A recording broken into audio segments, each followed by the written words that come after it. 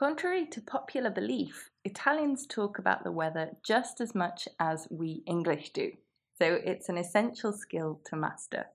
Find out how to talk about the weather in episode 21 of 5 Minute Italian.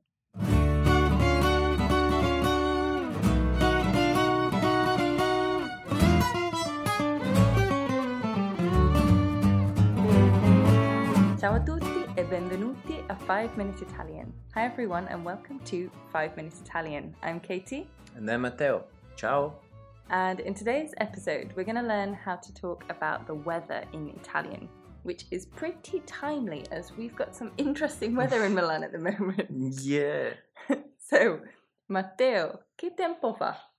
Fa caldissimo. Caldissimo. Yeah. È molto nuvoloso e piove. All together. Yeah, oggi? Today? Yeah. Okay, so let's take that from the beginning. I asked Matteo a question. Che tempo fa? Can you guess what that means? Che tempo fa means what's the weather like? Che means what? Tempo means weather. And fa means does. The direct translation would be something like, what's the weather doing? So in Italian, we don't say, what's the weather like? We say, what's the weather doing? Literally, what the weather does. Che tempo fa? Then I said fa caldissimo. And caldissimo means extremely or super hot. And you may have come across this issimo before. In Italian, we use the ending issimo to show that something is extreme. For example, bellissimo, extremely beautiful, comes from bello. We take away the last vowel and we add issimo, bellissimo. Coming back to caldissimo, it comes from the word caldo, which means hot. We take away the O and add issimo, caldissimo, to get extremely or super hot. And here is a common mistake alert.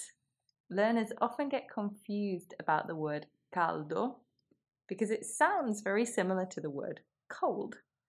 So remember that caldo, even though it sounds like cold, actually means hot in Italian. So we can say fa caldo, it's hot, or come oggi, like today, fa caldissimo, it's super hot. But in previous lessons, we learnt that to say it is in Italian, we say è. So why do we say fa caldo? Why can't we say è caldo? Because in Italian, we don't use is with temperatures. We use does. So we say does hot. Does is fa, so we say fa caldo. And the same for the opposite. So we don't say it is cold, we say it does cold. So, and does is fa. So if cold is freddo, how do we say it's cold? Literally, it does cold. Fa freddo. And how would you say it's super cold? Fa freddissimo. Which is not the case today. No, at all. I think it's around 30 degrees. 33 it was. 33. Yeah. So that's 33 gradi. Degrees is gradi. And it's late in the evening, so that's getting to crazy hot. Caldissimo. So what did you say next after fa caldissimo? È nuvoloso. Which means it's cloudy. È nuvoloso. È nuvoloso. And so this is one of those words, those Italian words with loads of vowels, so it can be a bit of a mouthful. So we get nuvoloso. And in è nuvoloso, here we do see è, which means it is.